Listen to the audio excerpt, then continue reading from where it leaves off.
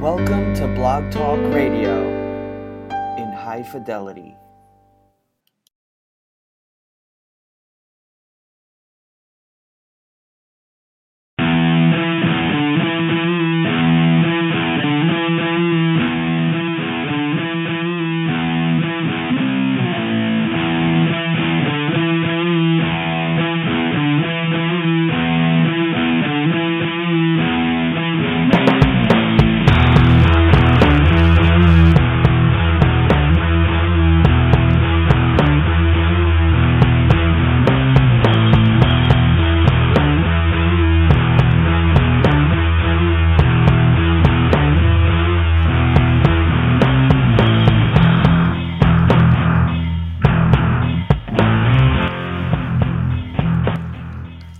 Listening live to Kings of Non Sequitur, the off-season version of In Much Less Detail, the podcast, although the season is just around the corner. Here at you live tonight on a Wednesday night, August the 16th, 2017. I'm Dre, he's Jay. NFL drama in the news. Season hasn't even started yet, and we got some stuff going on back and forth like it's on a Jerry Springer show or something. We'll cover some of that. We'll talk about the stuff really that I wanted to get into in the after show of our last show, but we got cut off in the after show portion. So we'll have to make a live show out of all that stuff. I really wanted to talk about the Ravens owner, Steve Bisciotti's comments about the possibility of signing Colin Kaepernick, which never really was a possibility. Roger Goodell, his comments about how football is safer than normal life. I don't know how he came across that. Jamal Adams on CTE, the Jets safety, really unfortunate comments that he made. A lot of stuff to get to tonight, and we'll probably sneak some baseball in there as well because, of course, we're always thinking about baseball around here, especially during baseball season. Jason, how you doing tonight?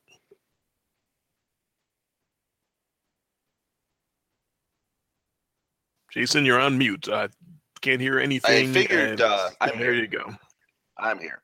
I was talking and realized, oh, wait, I had my mute button pressed. So here I am. No, I figured you had cut me out of the last show, so I'm going with the conspiracy theory that you heard me laughing so hard at the second set of music that you had picked out for the show that you had just said, to hell with him, and then just cut me out of the show. I don't know what made it into the show. Once the dead air started, I didn't have the heart. Yeah, I listened to the episode, but I didn't have the heart to go all the way up to that point where the music started, and then I got cut off because I kept talking, just on the off chance that there was still show. So I have no idea, because if it dropped on your side completely, chances are pretty good you took me right along with you, and I was just talking to myself. Right. And once I realized, after a few minutes of just talking to myself, I was like, it's enough talking to myself. I'll end the show here. So, I got you beat.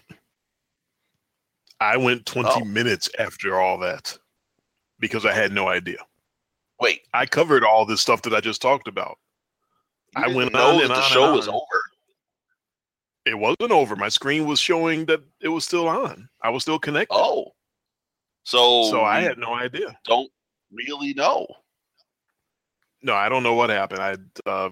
Honestly, if I had to guess, my internet has had some issues lately. We're just kind of almost like a power surge, and I'll lose connection because I'll see it in the corner of my computer. It'll go from hardwire to Wi-Fi and back in, for about 2 or 3 seconds. And it'll do that pretty regularly, like maybe 3 or 4 times an hour. And I don't know why it's doing that. It's just sucky internet, but it hasn't been doing it lately. So fingers crossed, we'll get through the entire show tonight. That would be good. And obviously, if we're going to drop, we need to drop in the live portion because, as we know, once we make it into the after show, that's it. If it cuts me off, then I tried to call back. There's no coming back. Oh, same here. It cut me off too, and I was a host, so that meant the show was over. This show is over. Well, that was a wrap. So, that means you got some practice last show talking to yourself for 20 minutes about the potential topics that we were looking at. So yeah, I mean, what are we? We're starting week 2 of the preseason here. We've already had week 1 in the book. I have to say, I hate to say that I have watched some of the replays on NFL Network, especially on days when there's no day baseball, and because you can just go right over to NFL Network and they'll replay through the preseason action. So you get to see a little bit. I don't know if it necessarily informs me of anything, but you're always out there, especially if you're playing fantasy. You're always looking for that sleeper guy. Somebody who makes a play, and you get a little bit of the local broadcast flair. So it's interesting watching preseason football. But yeah, if you think you can take something away from week 1 of the preseason, you're an idiot. I've stopped watching preseason football for the most part. I can't resist the allure. That first week or the first game, that Hall of Fame game was a Wednesday night or a Thursday night or something like that. And I watched a little bit of that, 5 minutes or so. And I watched some more this past weekend. It's hard to completely turn it away, but I really, over the years, I've learned that there's so little that you can learn, as you already mentioned, from watching preseason football. So I've tried to, because it'll take away from my sort of freshness and preparation for the actual season for me if I watch too much preseason football, because I'll start thinking certain guys are actually good when the fact is they're playing against the third stringers from the other team and they're looking good against those scrubs. But when the actual one starts, they're not going to look nearly as good because they're playing against real football players. So it harms me more than it gives me any kind of insight or advantage to watch preseason football. So I don't watch it at all.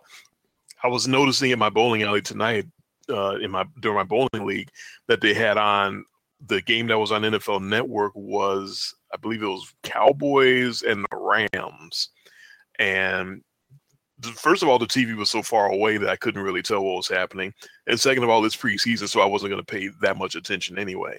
But the allure, I mean, the number of heads craned towards the television on either side of the bowling alley, trying to see what's going on in this game that doesn't count, was quite amazing. Sure. It's the NFL.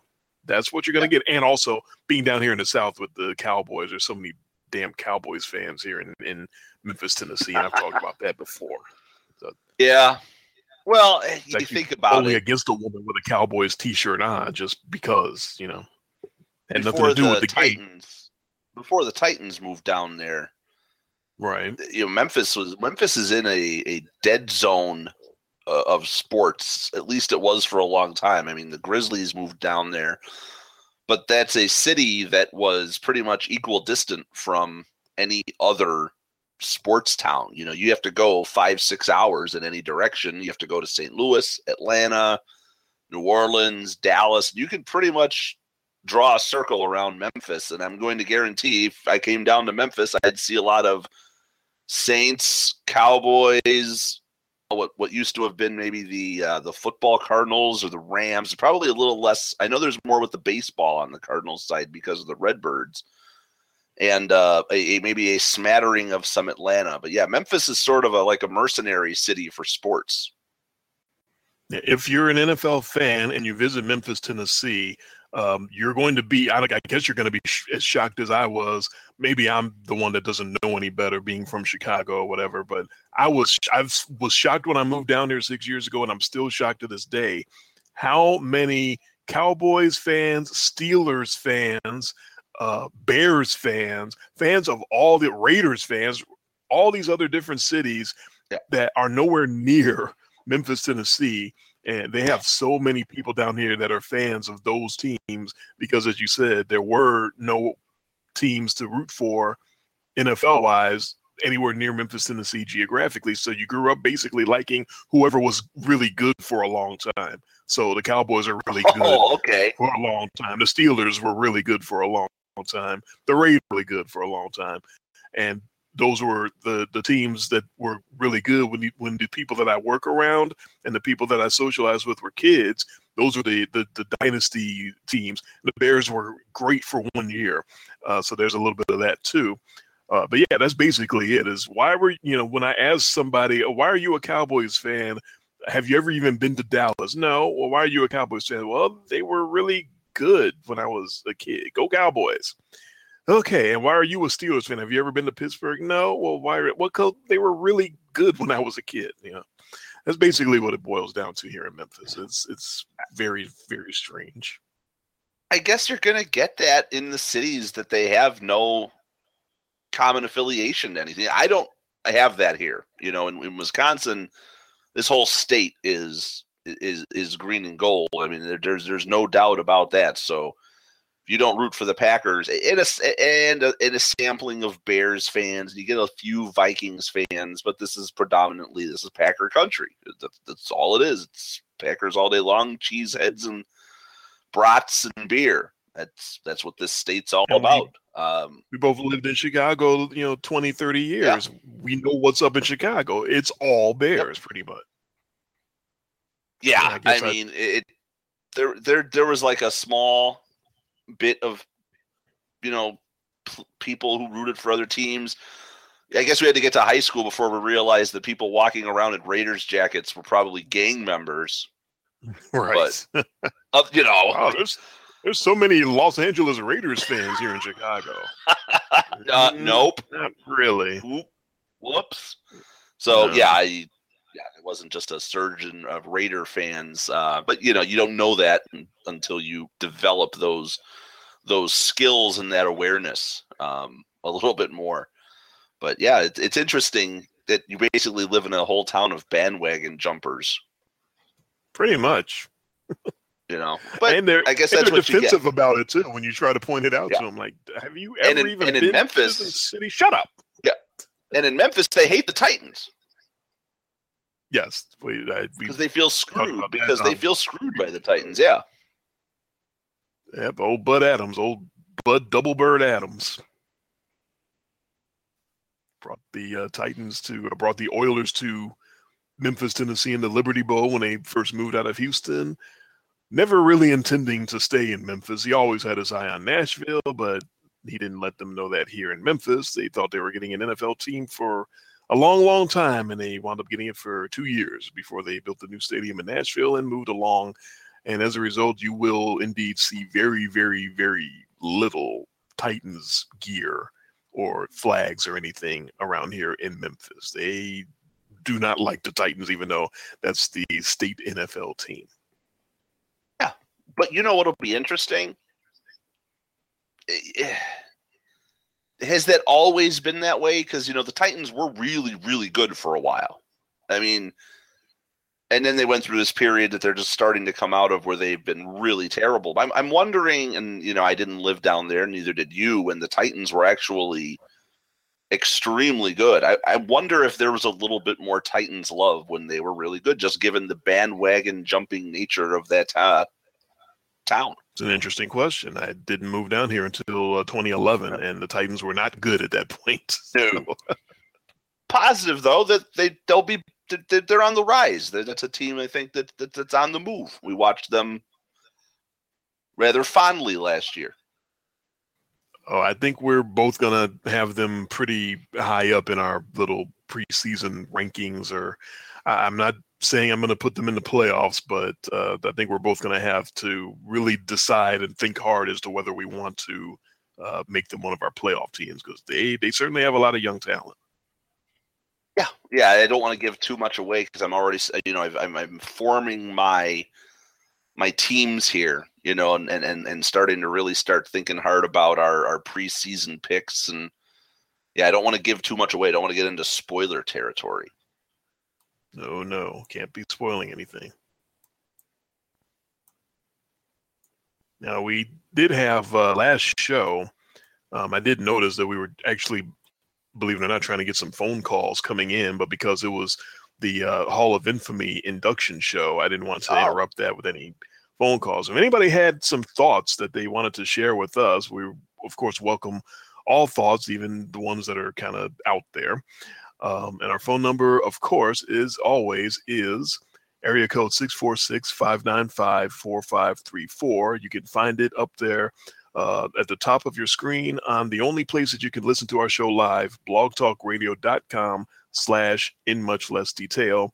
And if you want to listen to the show not live after it's over with, this live part and an after show afterwards, you can always go to iTunes or your Apple device, wherever you find your podcasts. Just search for In Much Less Detail, the podcast. That's the official name of the show, even though these episodes during the off season are called Kings of Non Sequitur. You will find our show under the In Much Less Detail title. If you want to go to your Android device and sign up on many different podcasting apps, search for In Much Less Detail, the podcast. You can go to TuneIn, you can go to Mixcloud, you can go to Player.fm, you can go to Blueberry. Those are the apps that I know that we're a part of. There may be others. And if you find an app that we're a part of and I don't know about it, go ahead and shoot me an email and let me know, and I'll make sure to give them their love, give them their props. And if you want to know how to shoot us an email, you just send that to inmuchlessdetail@gmail.com, where we wound up having a bit of an adventure on our email. We got a very interesting proposition that is still sort of up in the air and unresolved. So therefore, I don't want to get into too many details about it. But it was something I was not expecting. I don't know about you, but it took me by surprise. Definitely better than the first proposition that you received on this show. That's not something I really want to go back and revisit. Oh, okay. Although we won't go back. Yeah. Oh. Well, playing around on the, I guess you would call it an app, a computer app or a Windows app or something like that. But I think you can also do it on your phone. That's called. It's not Audible. I always get it confused. Audible.com is something different. That's for like books or something like that. There's Audible is like books on tape type stuff. This is called Audacity. It's Audacity is an app for if you want to record your voice, record music, put your voice over it.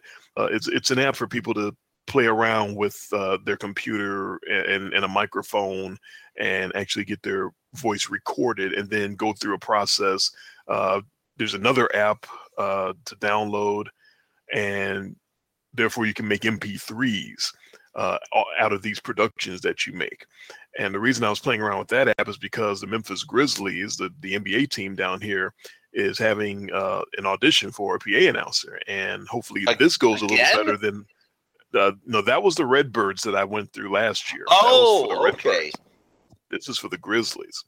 Although they were looking for a new PA announcer last year too, because if you remember, the one guy, Rick Trotter, that was their PA announcer, wound up losing his gig because he liked to film women's upskirt while in church against their will or without their knowledge or permission, and that's a no-no.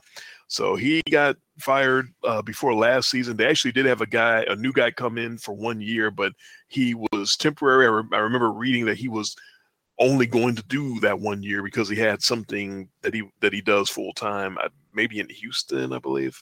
So I did know that this was going to be an opening again this year. The adventure that I had last year with the guy telling me that we want a guy that sounds like Rick Trotter, the Grizzlies guy. We want somebody with a lot of enthusiasm. And then they wound up hiring somebody else who has a lot of enthusiasm, but doesn't exactly know the players or know how to introduce new players into the game. Sometimes he introduces the new guy at bat during the middle of the previous guys at bat, the guy that hasn't made it out yet, and he's introducing the next guy up. That's for the Redbirds. That's what I tried out for last year and did not get that gig, and still wish death upon them, but in the nicest way possible, of course. This is the Grizzlies. This is different. This is the NBA, and they are going to hire two people because this is going to be the inaugural year. They're going to start a Memphis-based team in the D League this year, I believe, called the Memphis Hustle. That's going to be playing somewhere in Mississippi. It was one of the Mississippi towns that is so close to Memphis that it's basically like a suburb. It's probably 10 or 15 minutes away from the city of Memphis. So they're actually hiring both a PA announcer for the Grizzlies and for their new D League team. But in order to do it, it wasn't like the Redbirds. The Redbirds, I just went down there with my resume and applied right there on the spot. The Grizzlies wanted you to send in your voice. They wanted to hear some work from you, and then they're going to decipher from those people that sent in stuff, and then they're going to choose and have people come down after that for, an all-out audition. So I had to put something on tape, and I had never done that because I'm not a professional voice person at all. But this Audacity tool, here's another free plug. Excellent tool. Voice effects. You record your voice and you can go put all these different effects on it, echo and reverb and all that. You can put it over music, over the top of music. You can play with the music and make it softer so that your voice is louder. You can make your voice louder. You can clean up the noise in the background from your voice. It's a very, very good tool. There's a lot of different ways to use it. I'm sure I've only used, 5% of its possibilities. And it made me think of the idea that you've always brought up of going back and pulling old clips from our previous shows and maybe putting them in the soundboard here so that we can drop them in during shows. A specific idea that you had would be to take a quote or a good pick that we had from the previous show when we start doing football picks again, and have that as sort of leading off the next show. One of us talking about something that happened, because we have so many things that we sort of see happen, not just the game result, but the Falcons are going to beat the Patriots, and they're going to do it in this particular way. Matt Ryan's going to be down 4 points with 10 seconds to go, and because he's Mr. Comeback, he's going to throw an unbelievable 60-yard touchdown pass to Julio Jones, and something like that sometimes winds up happening exactly the way we called it. And you've always espoused the idea of going back and pulling those clips and having them ready to go on the next show. See, what did I say? Go ahead and play it back. This is exactly how I said it was going to go down. So I still haven't figured out exactly how I'm going to do it, but there is a way to get our voices on Audacity, make it into an MP3 by itself, and then I can have it sitting here in the soundboard and able to play. And I'm still playing around with it, but I'm going to figure it out. I'm going to figure out a way to get quotes from previous shows. And that way I can go back and maybe bring up the unfortunate incident of Sebastian propositioning me for gay sex, which is the very first call we ever received to our show. Yes. Was someone wound up propositioning me for gay sex. And as crazy of a call as it was, it would be kind of funny to go back and hear it. So I will find a way to get it uploaded and onto our soundboard. Well, that's good. That's good. Yeah, we're progressing. Yeah, that's really the theme. Again, we don't want to get into spoiler territory here. Is there's things that could be in motion? The good things that for our show, and technology is a good thing to use. I've actually figured out a way to go back and pull clips from our show. I just haven't tested with trying to insert them into our site. I actually had a program on my phone that was a ringtone maker, believe it or not, that allowed you to go into your sound files and rip out chunks of them and, and convert them into files. So as long as I can do some of that and rip that out, because there's so much material over we got to be getting into 200 show territory here. A lot of shows. I think we're way over 200.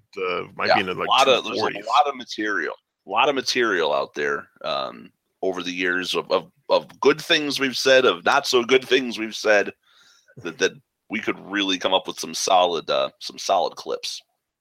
I do know that we're starting our 6th year of podcasting once the regular season starts. So that's 5 years ago. We got on the air with those very nervous first words that we said, and took off running from there. And here we are at potentially a sort of a historical, monumental part that I really wish we could really get into all of it, but it's still up in the air right now. But it's pretty amazing. So I'm glad we're still having fun at it, and I'm really excited about the future. Who knows what it may hold?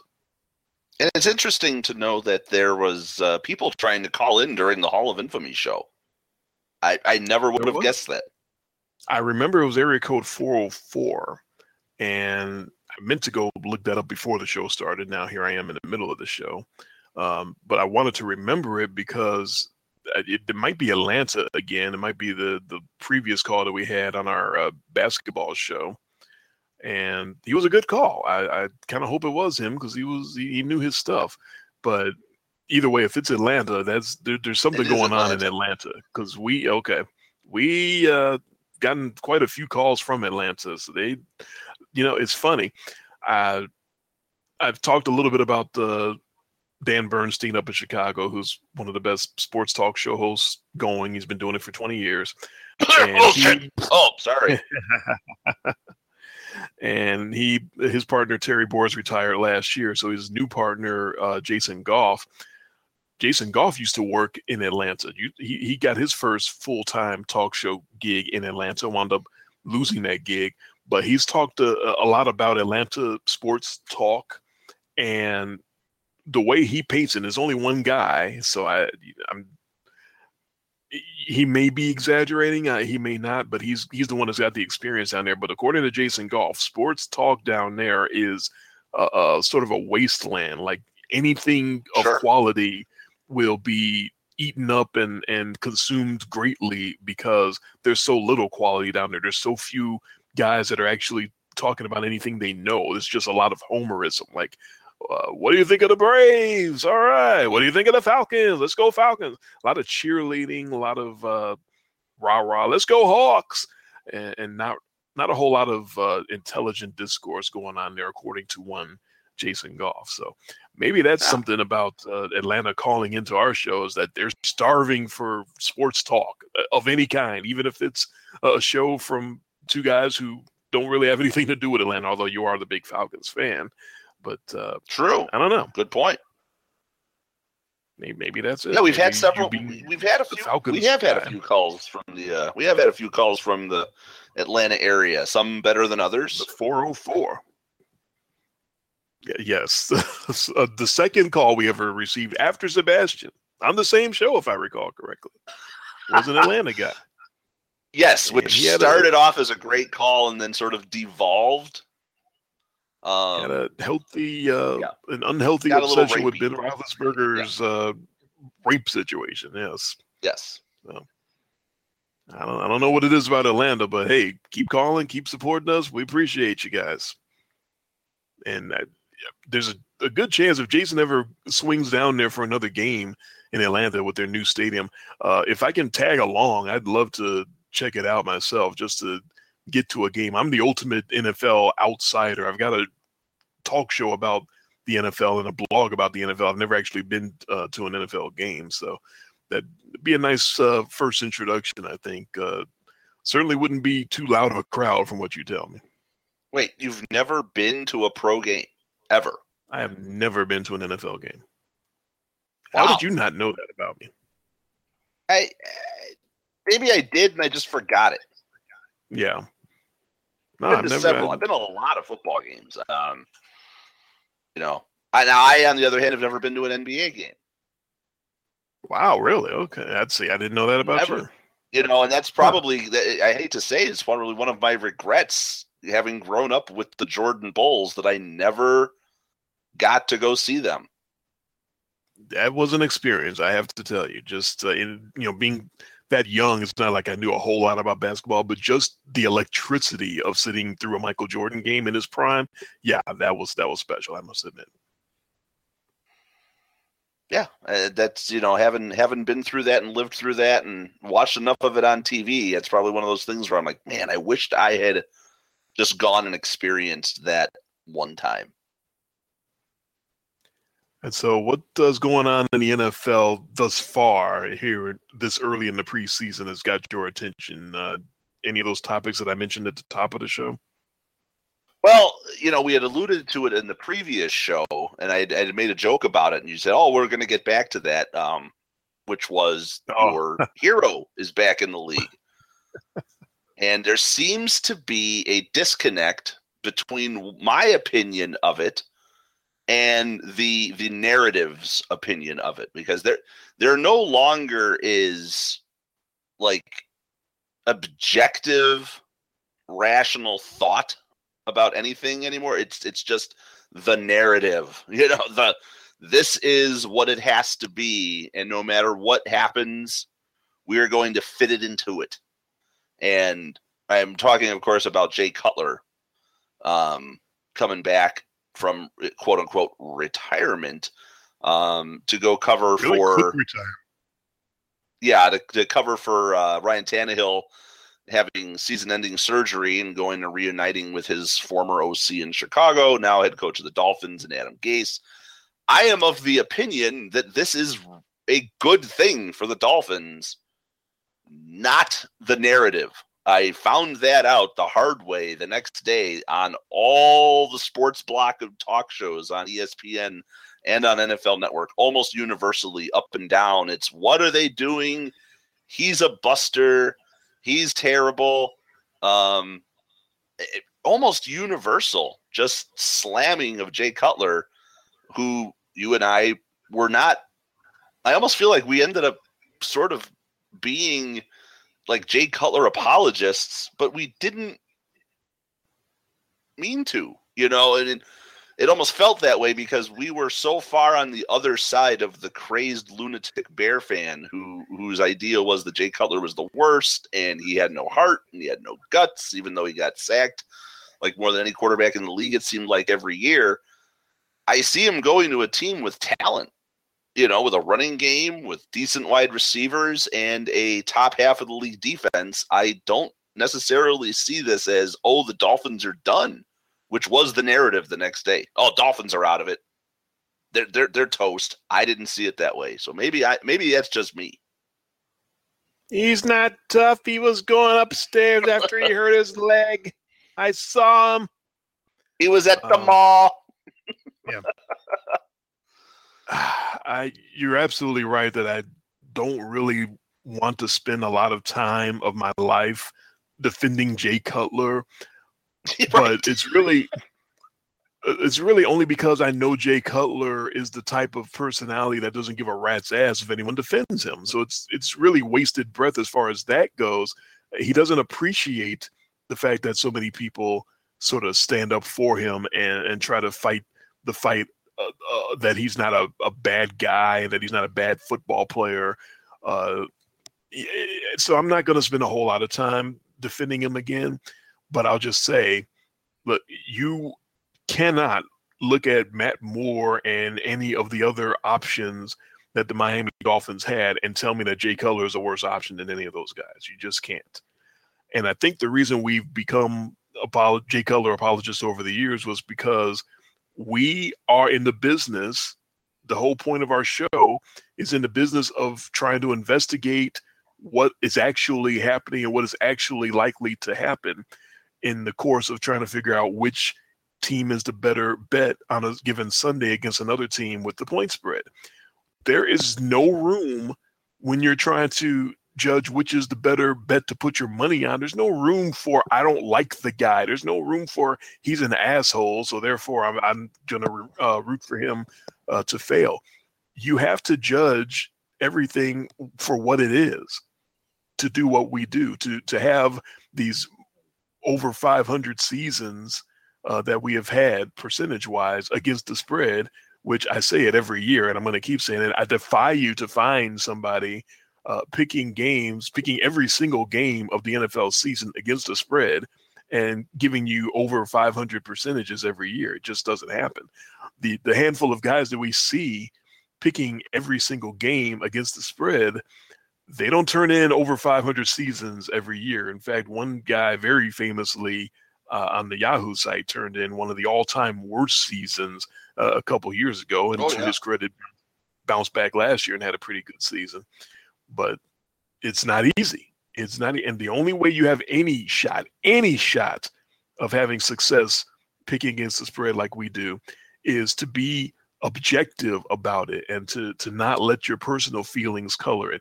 So in that vein, the Cutler coverage is sort of political. It's very reminiscent of you're going to cover something in the political world one way or another based on how you want to portray it, based on how you feel about it, not based on what's actually happening.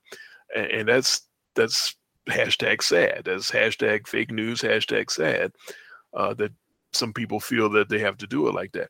But yeah, Jay Cutler as an option at quarterback, as a veteran option off the street, is so much better than a lot of different backups in the league, because of the fact that he has played at a pretty high level in the NFL for many years and knows what it takes to produce at a pretty high level. As always, you have to throw in the caveat. Does that mean he's perfect? Does that mean he's a great quarterback? No, he's not great. Sometimes he's not good.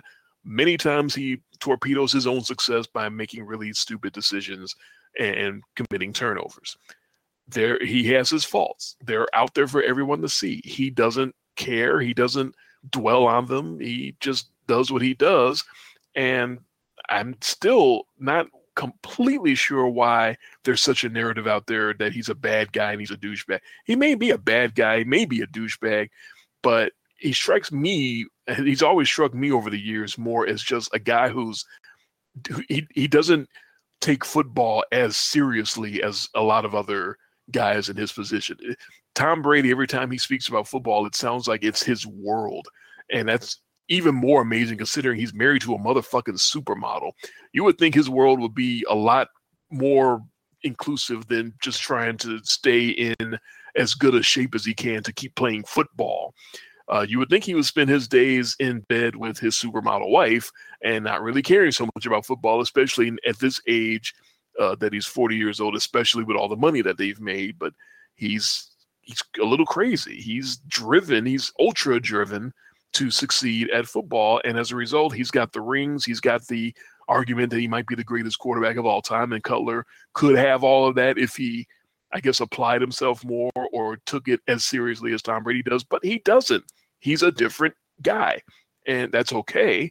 But I think that, I guess that's at the heart of the Cutler hate, is that he doesn't seem like he has the fire and the passion. He doesn't seem like he really yearns to be the greatest football player that he could be. It's sort of it seems like it's a job to him and not really his life's passion or something like that.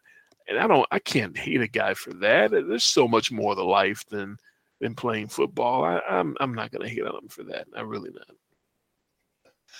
Yeah, no, and from that standpoint, you're right. I mean, I do think that we, over the years, have proven that we're fairly objective. I know we have our rooting interests, but by no stretch of the imagination when it comes to this show and what we're doing in a friendly, competitive way, but also just trying to not make ourselves look like idiots. I think that's more of a driving force for us when we make our picks and do what we do, is that at the end of the day, we're just not trying to shit the bed and embarrass ourselves in the general record. And we've been doing between the podcast and the blog, this has got to be 7 or 8 years of it's amazing to think about it when you go back now and you think about the longevity that we've even, the longevity of doing this just in general back to the 1990 season, but then the fact that it's been on the record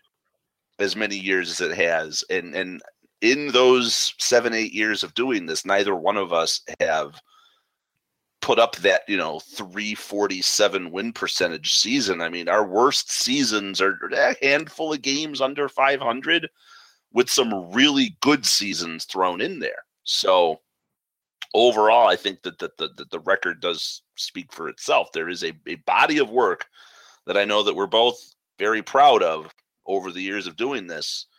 And being a homer and making the picks doesn't work. So when we do look at someone like Cutler, where he was reviled in Chicago, and we both have come to the realization a bit unjustly that when I look at him going into the situation that he's going to in Miami, and maybe I'm not necessarily looking at it just from the prism of how it's going to make me pick the Dolphins against the spread, but when I actually look at how that helps that team, because we do a season preview that's not based on the spreads and everything, I did not buy into this automatic that he's a bum and they're going to suck and that's it right off the Dolphins. No, that's where the I same was people saying that were the same people criticizing Cutler for having a long face on the sideline, or he didn't go to help Caleb Haney out when he got hurt. He didn't go, even though he did go help them. He did go talk to Caleb Haney at times. He just didn't hover over his shoulder every second. And so when the camera was on him a couple of times, he wasn't standing next to Caleb Haney, and everyone just took that and ran. Oh, he's not helping the kid. He's an asshole. He's just out for himself. People just want to project so many things on Jay Cutler, and it's kind of mind-boggling sometimes. Yeah. So that was probably the first thing that I noticed out of all of it that I just wanted to, I thought we were going to touch on the last show was that. I guess he didn't play in week 1 of the preseason. I guess he's going to go out there, get some reps. I guess it was announced that he is going to play in the Dolphins' next preseason game. So, week 2 and week 3 of the preseason are probably the most meaningful weeks because you actually do get to see a chunk of the starters. Other than some of the teams, you got to see the first team offense for like the first drive, and there were some teams that didn't even play their franchise players almost at all. And so this is at that point now with the preseason where any guy is nicked up for any reason, he's getting held out. But it'll be interesting to see, as I'm going through and watching some of the replays of the game this week coming up on NFL Network, how that goes down. Is he going to be? Does he look rusty? How does he fit in with that offense? Is it going to be the dink and doink Jay Cutler? So very, very interested to see how that all shakes out. I don't know if you were paying any attention to what was going on with the Cubs game tonight. No, not at all. But this was the Cubs are playing Cincinnati right now, one of the worst teams in baseball. Yes. They had they were winning 6-1, blew the whole thing. Oh. So Cincinnati came back and tied it in the 7th and 8th inning at 6-6, and then I just got a little alert that popped up. Hector Rondon and pitching. Hector Rondon pitched the 7th, and Carl Edwards came in and gave up the booty in the 8th. And I just got an alert on my phone that Javier Baez scored on a wild pitch to win the game for the Cubs tonight. Huh. So wild game in Chicago there. That's the type of games that you win when it's sort of your charmed season, or you got that mojo going, you got that magic in. They won a lot of games like that last year. It felt like anyway. And maybe it's about time for that to start happening again this year.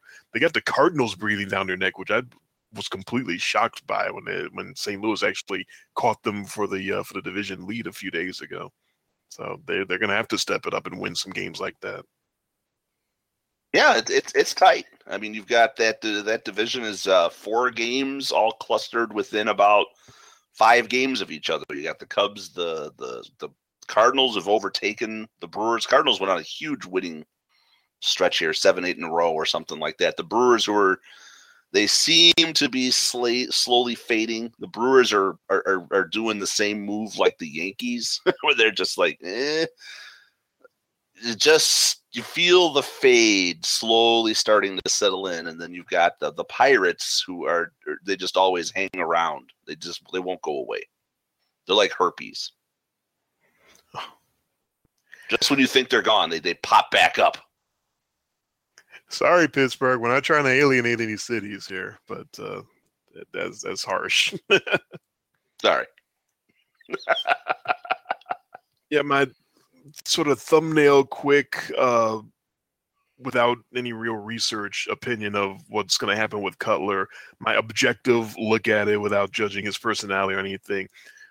Off the top of my head, I would say he's going to succeed against the teams that don't have a really strong pass rush, because he and Adam Gase did have seemingly some sort of magic that 1 year in Chicago, and he's going to struggle against teams such as the Patriots that get after the quarterback and they're going to tear down that terrible Dolphins offensive line, which is how Tannehill got banged up in the first place. He's been sacked 7 billion times each of the last 4 years. So those teams are going to have some fun against the Dolphins, and the teams that can't really rush them. Cutler will probably look pretty good. Yeah, I don't see them backsliding the way that the national press were necessarily right saying that they would. Obviously, there was a fit there for the Dolphins enough to make a move. They could have ridden in with Matt Moore or some variety of backup and second and third and lesser string quarterbacks, but that was a playoff team last year that unfortunately had to start a lesser quarterback in a playoff game, a winnable playoff game, by the way. God, don't remind me of that game. That was ugly. Yeah. That was the game where Matt Moore got concussed, but was apparently okay to come back in. To come back. We referenced that in the last show. We were talking about the dumplings with Kurt Warner. That Matt Moore had his dumplings moment. Dumplings. All right, he's good. Send him back in.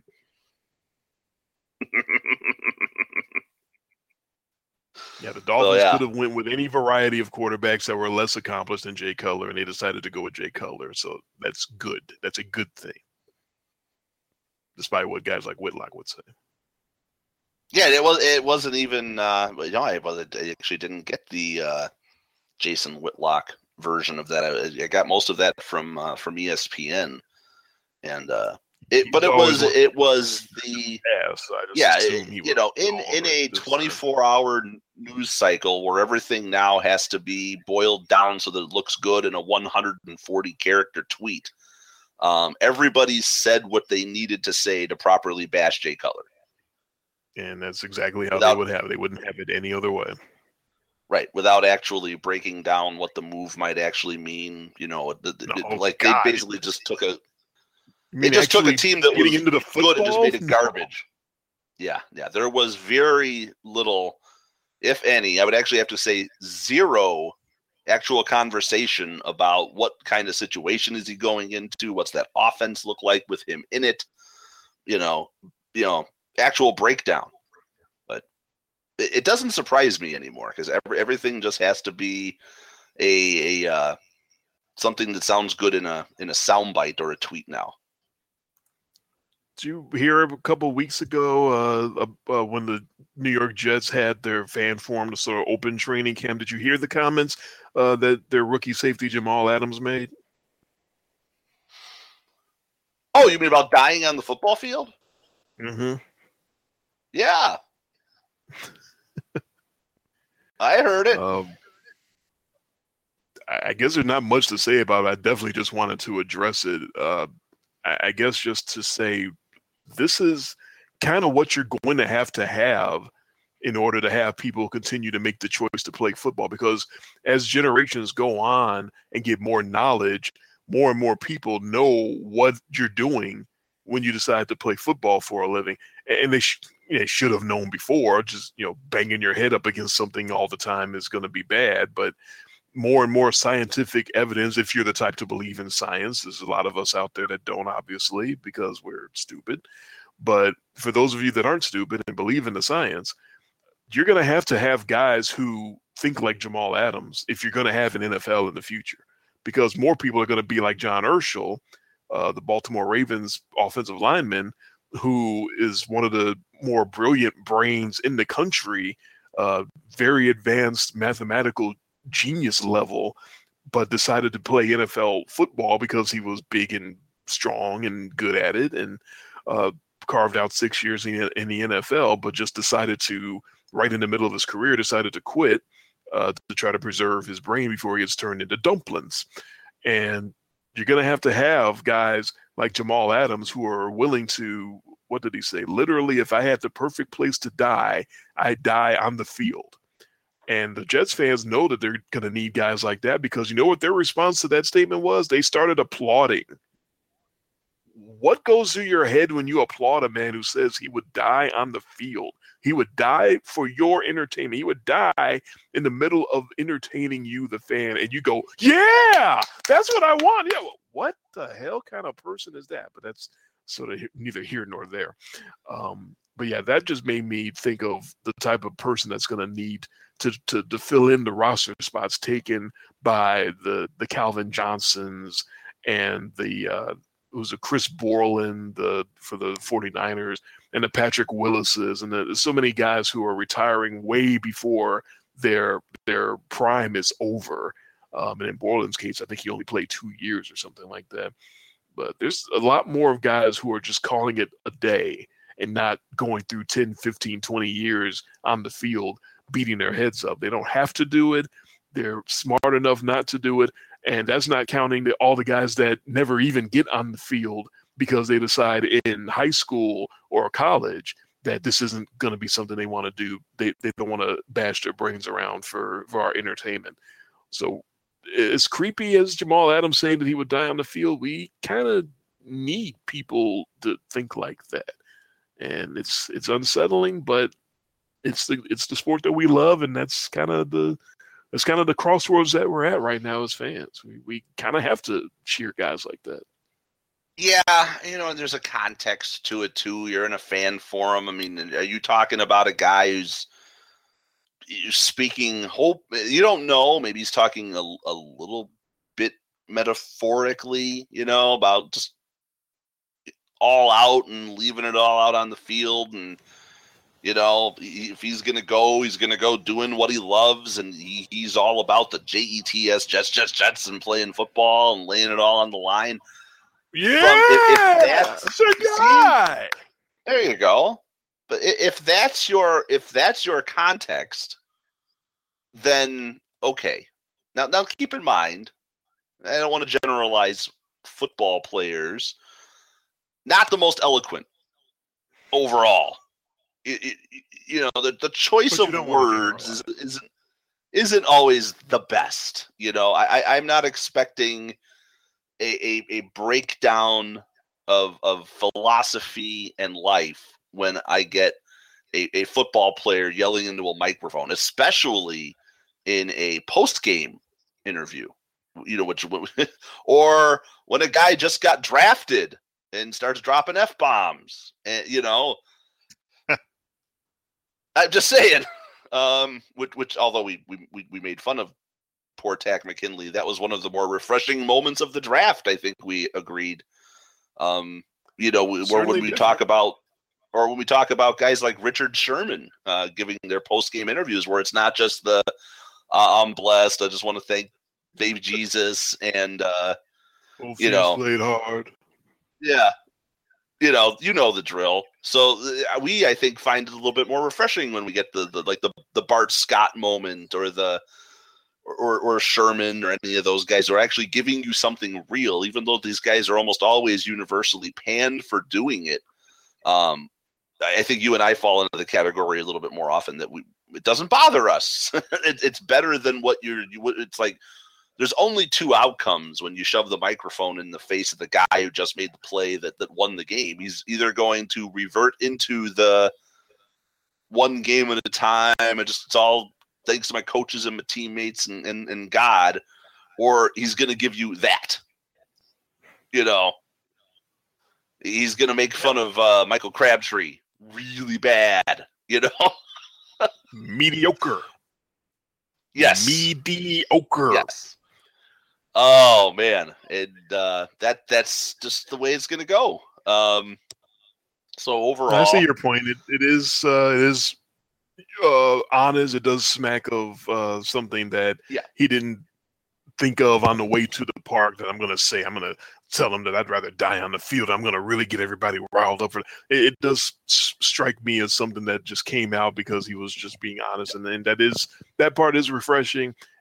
That's still an unsettling sentence to say, but I just feel like in the current climate where every word and everything is so poured over, and it's immediately cast to history. There's no taking back anything once it's said. It's out there forever. And something in print and something in context, and you could take the same quote and show it to 10 different people, and it's almost like what we're seeing now is becoming a Rorschach test almost for people, that you can take the same words and show them to people, and some people look at it and, well, it means one thing, or some people look at it and, I'm offended. It has become, everything has become so hyper sensationalized that you see a quote like that, and if you read it literally, you go, wow, this guy's fucked up, or if you read it more figuratively, maybe you fall on it. It's just amazing that you can take the same quote and come away with so much different stuff. And thanks to everything that we have now with the social media and the internet and just and something menial can, can become huge. Whoever cared about what somebody said at a Jets fan convention or whatever the hell it was? Think about that. Well, the commissioner, old Fidel Goodell, at that very same Jets convention had something to say that also, if you take it literally, and you have to take it literally because it was a statistic that he threw out. So you kind of have to take him at his word, but it's really hard to believe because it's just so out there. Did you hear what he said? When asked about CTE and players' health in the league. Football is good for you. The average NFL player lives 5 years longer than you. So their lifespan is actually longer and healthier. And I think because of all the advancements, including the medical care, that number is going to even increase for them.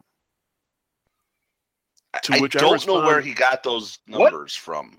What the fuck? What number are you talking about, dude? Where'd you pull that shit out from? It was some study, as I'm reading on the Yahoo Sports football blog. They said that it was a number from a 1994 study from the Centers for Disease Control. 1994 is a long time ago, and I don't think guys were kind of going as crazy as they were with CTE back in 1994. They weren't. They were big and strong. They weren't this big and strong. They weren't running around killing themselves and trying to preserve their brains. They weren't shooting their family and then shooting themselves.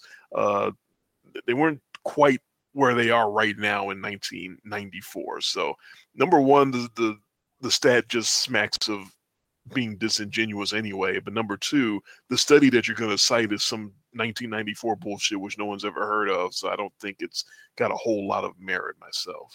Yeah, and don't forget, there's also, with all these players now and a lot of people, even people in the common population, you don't just have to factor in what's going on physically with their brains, bashing around and sloshing around the head. People have been playing football for a long time. What you also have now are this, no one knows what the mixture of all these things that these guys put into their bodies, quote unquote, the flaxseed oil,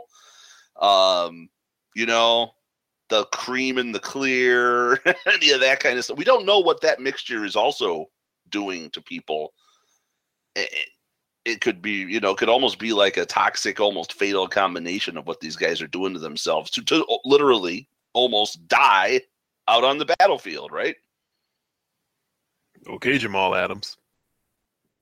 Yes. That was just one of the stranger things I've heard. It's like, so now we're at the point where we have to make up stats and interpret things the way that we want just to try to keep lying to people and pretending like football is safe. The thought of saying that football players live longer than normal people when we're seeing football players die, that's such a slap in the face to all the football players that have died so young, to Dave Duerson, to Junior Seau, to all those people that have actually died much longer. What do you say to them? To the average player lives longer than you. That's just unbelievably, but it's Roger Goodell, so you almost expect stuff like that out of him. More on our after show when we come back.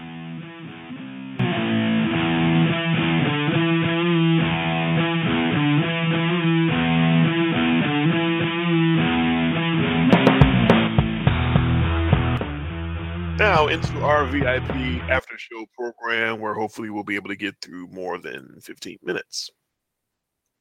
Well, and it goes almost right back, which is funny what you were talking about there with them using this 1994 study to talk about the life expectancy of players, even though that's like a full generation removed from where we are now. Yeah. It fits the narrative. See, he had a position, and rather than use evidence to get to the position, he just found whatever conveniently fit the position to back him up. And presented it as evidence, even though it actually exactly isn't. Right. So it's basically instead of, there's no cause and effect anymore. There's just the narrative. And as long as the narrative is upheld, nobody cares about what happens as long as you uphold the narrative. There's a credibility problem in the NFL office that's pouring over into pretty much every decision they make. This suspension of Ezekiel Elliott that went down in between our last show and this show, where they decided to give him a 6-game rip for domestic violence incidents. And alleged domestic violence incidents. And now coming out today with all these reports where they're, I guess, putting the accuser in the spotlight and making it seem like she was willing to make up stories against him, and the players' union is not exactly thrilled with all of this. It makes your head spin sometimes. This is not something that should be going on in any professional setting. You should not have the arbiters of somebody's livelihood coming out and dropping reports, impugning him even more. If it's evidence, that's one thing, but if it's just stuff that they're sort of throwing out there as if they're TMZ and look at what other stuff we found, it may or may not be true, but just look at this. It feels like I'm reading a tabloid now when I read about the NFL and the front office decisions that they make, and I don't know what to think anymore. Yeah, the whole thing, apparently in the NFL, and this is all unfortunately approved of, quote unquote, by the collective bargaining agreement, where they've handed all this power over to the commissioner to just do whatever he wants. And, and he's going to throw around his weight in any way he can. We saw this with the Deflategate thing, where it becomes almost like a vendetta, like he, and how he's going to use his power, and he's going to do it, and you are going to submit because I'm the commissioner, and even though you're all millionaires, I have power over all of you. I can, just right with a flick of a pen, I can get you right out of football. So you better be in line. This one, this doesn't. Whatever happened, I guess doesn't apply to NFL. Whatever happened, you're guilty until you're proven you're innocent until you're guilty. The other way around. What happened to you? You just got it the other way. You got to go the other way for me. Basically, now guilty until you're proven innocent. And I don't know how you prove yourself innocent. Doesn't matter what you do. This is not just an NFL. It just seems like the way it is now. All something has to do come out, and that's it. Did it. Even though it may turn out that you didn't do it, and then we'll very quietly sweep that under the rug, and oops, sorry. Yeah. I can't believe it. You give someone a 6-game suspension for alleged, issues here. Now, we don't know. Maybe he did it. We don't know. But that's the whole point. It doesn't matter. Maybe doesn't get it done. At least that's what I thought. Well, did you hear? Just not to get off on a tangent here. Did you hear about like with Lucky Whitehead? What happened with him with the Cowboys? Yeah, not that much different. It's like a dude that looked like him got busted for something. They cut him from the team, and then it came out that the guy, the Lucky Whitehead, was in another state. Oops. Not you. When the whole thing went down, and then the Cowboys kicked him out. In the meantime, though, the Cowboys kicked him off the team. He was guilty without any proof. He was guilty. And that's another example of sort of the hierarchy of star power on your team. They would never, ever, ever, ever, ever have done that to Des Bryant. They would never have said, you got into legal trouble and now you got to go because we have a zero tolerance. They have a zero tolerance policy against scrubs who are just kick returners for them. It's not about right or wrong. It's about are you expendable and what's the balance of potential trouble with you versus your value to the team. And if your value to the team is very low, then we're just not going to tolerate any potential trouble with you. So we'll kick you off the team even though you did absolutely literally nothing wrong, but the police said that somebody that looked a lot like you did something wrong. That's good enough for us. Yeah. So, yeah, it's fun. That's quite the story there. I don't. It's extremely unfair to Lucky Whitehead, and my sympathies are with him. But that's just another, to me, that's not really news. That's another example of if your star power is such that you're invaluable to your team, you can pretty much get away with anything. Ray Lewis can get away with double murders and stay on his team and sit there in a Super Bowl. Alleged double murders that he knew about, and no one could convict him of it. But he's a star. He's a big star, so he can stay on the Ravens. Now, they would never have someone like Colin Kaepernick on their team because he's trouble. But Ray Lewis, he's fine. Explain that one to me. Yeah, that's the whole thing's messed up. So, yeah, I didn't quite get the whole take from you yet. I went off on the tangent about Lucky Whitehead because I almost found those almost like parallel, where you get a guy that's suspended for allegedly having a domestic violence issue. Right. And then you have another guy who gets cut from the same team because somebody who looked like him did something bad. That's just, whoa. And that's not even getting in. Now, I am not the guy who's usually out there, looking for the racism, but wow. That black guy, long hair. Yeah, I could see that being just a little bit racist. Just a little. Never got brought up at all in the media or anything like that. But I'm thinking, what are you saying? It's because he's black, and then the guy who did it is black. Oh, I get it. Yeah, you might as well cut him. Might be him. Just cut half the team. Well, they just cut half the team. Yeah, they're all black, so yeah, they could have all been the guy. So we'll just cut all of you. All you. Everybody who's on the bubble, just to let go on the office, just so you guys know, it's nothing personal, but y'all kind of look like this guy that did something bad, so we got to cut all you just to make sure that it wasn't any of you, okay? But you'll playbooks. Thanks, guys. Come on. Yeah. You understand what we have to go through.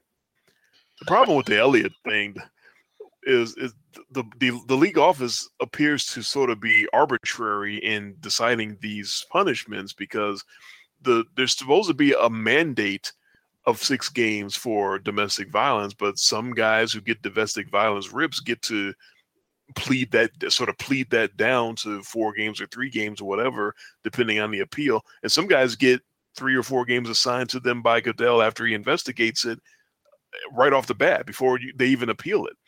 And so it's like, why did Elliott get 6 games and all these other guys didn't get 6 games, even though they also had domestic violence issues that you couldn't prove that their victims also didn't go to court like this one. And it's all sorts of situations where you look at Goodell and it almost seems like he's just sort of flipping a coin and deciding what kind of justice he's going to lay down. All right, this time I'm going to go 6 games because I really need to be tough in this particular situation, even though it's pretty much exactly the same as these other situations. And I think that's what a lot of people got upset at right when the suspension got announced. And now the last couple of days with this he said, she said, he said, with the league office releasing things that the accuser may have said or done and things that Elliott may have said or done. It's a complete mess, and it's not over yet because you brought up Deflategate. Unfortunately, it looks like it's going to go down that road as far as appeals, and Elliott's got to have his day in court, and the punishment may not be over yet. There may be an appeal to the appeal, and this, who knows, this thing might wind up in federal court like the Deflategate did after a while. And it shouldn't have to be like that. As you said, there's so much power given to Roger Goodell thanks to the collective bargaining agreement. And a lot of this can get shut down if the next time that the CBA comes up, the players actually band together and say, we will not agree to anything unless this power is taken away from the commissioner because he has too much power.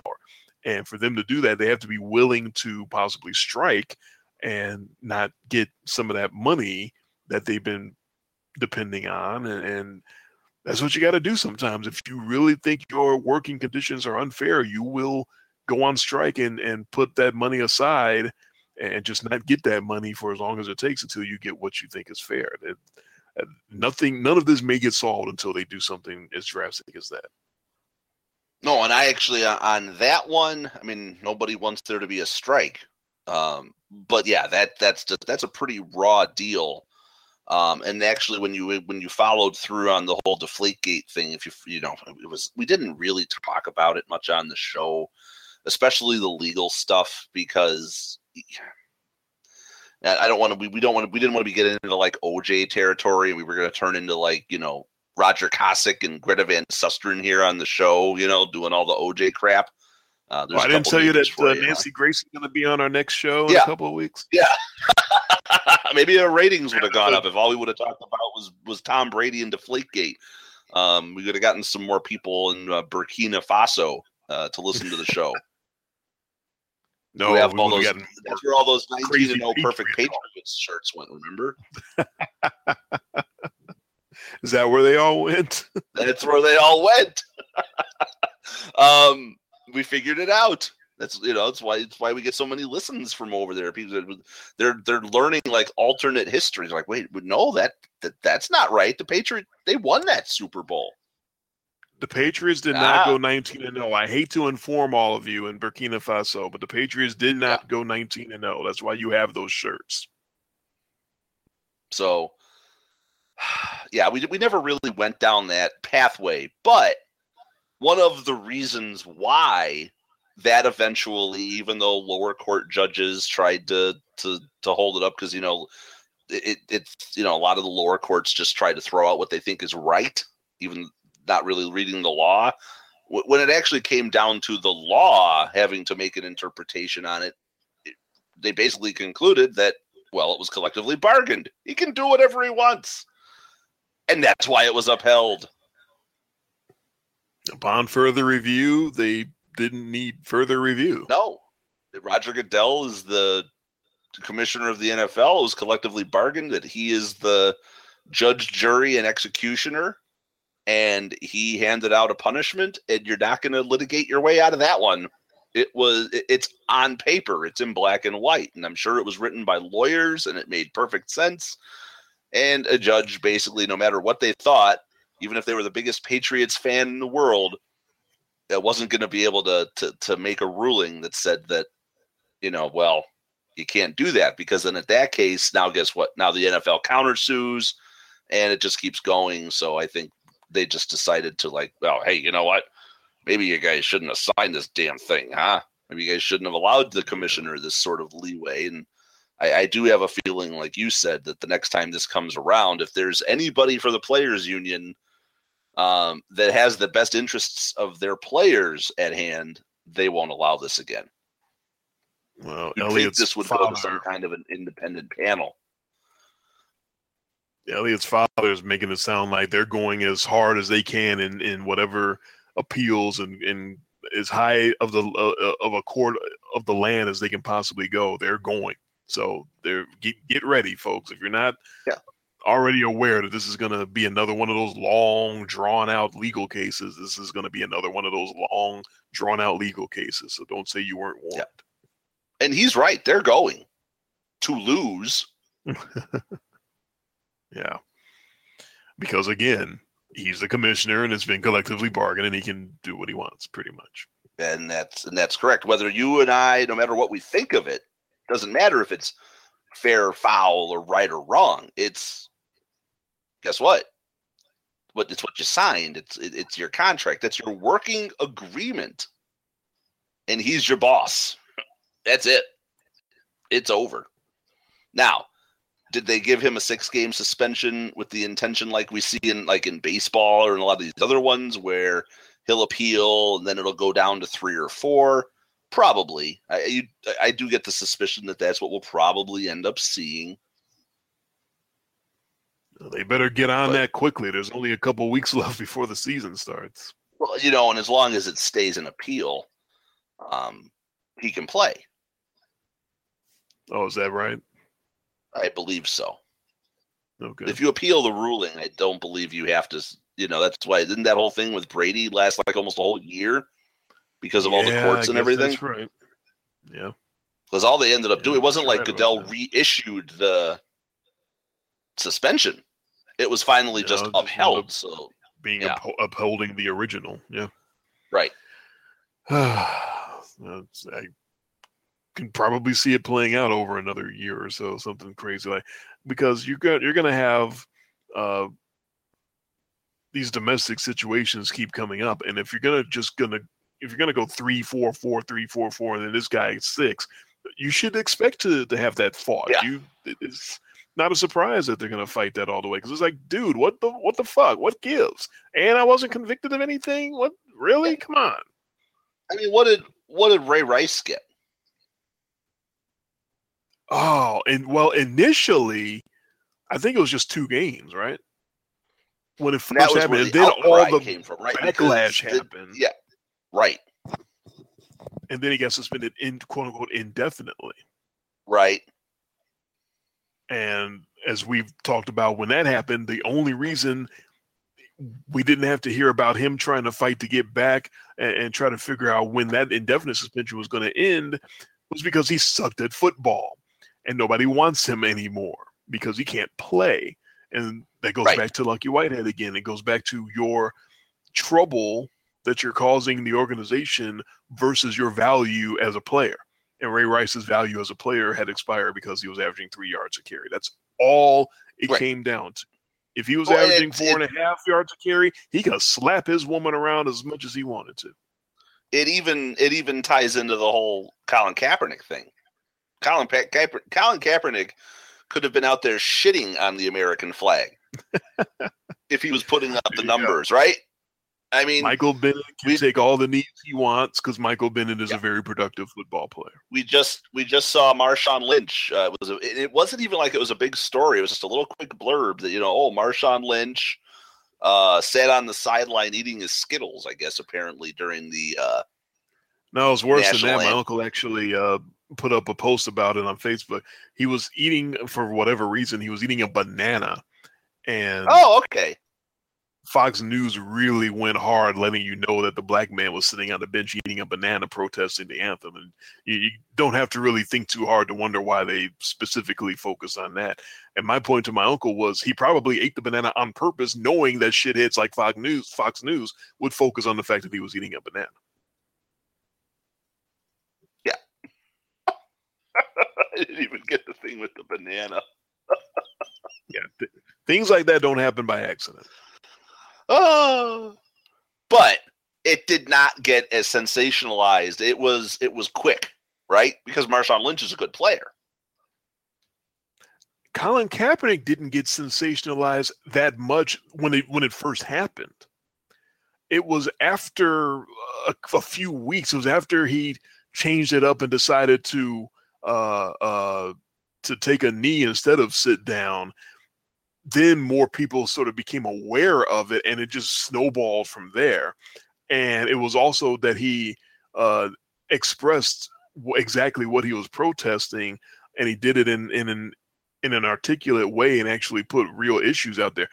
Part of it is going to be Marshawn Lynch isn't going to give you any articulate thoughts because he's not extremely articulate. So it's kind of hard to really run with a lot of Marshawn Lynch stuff.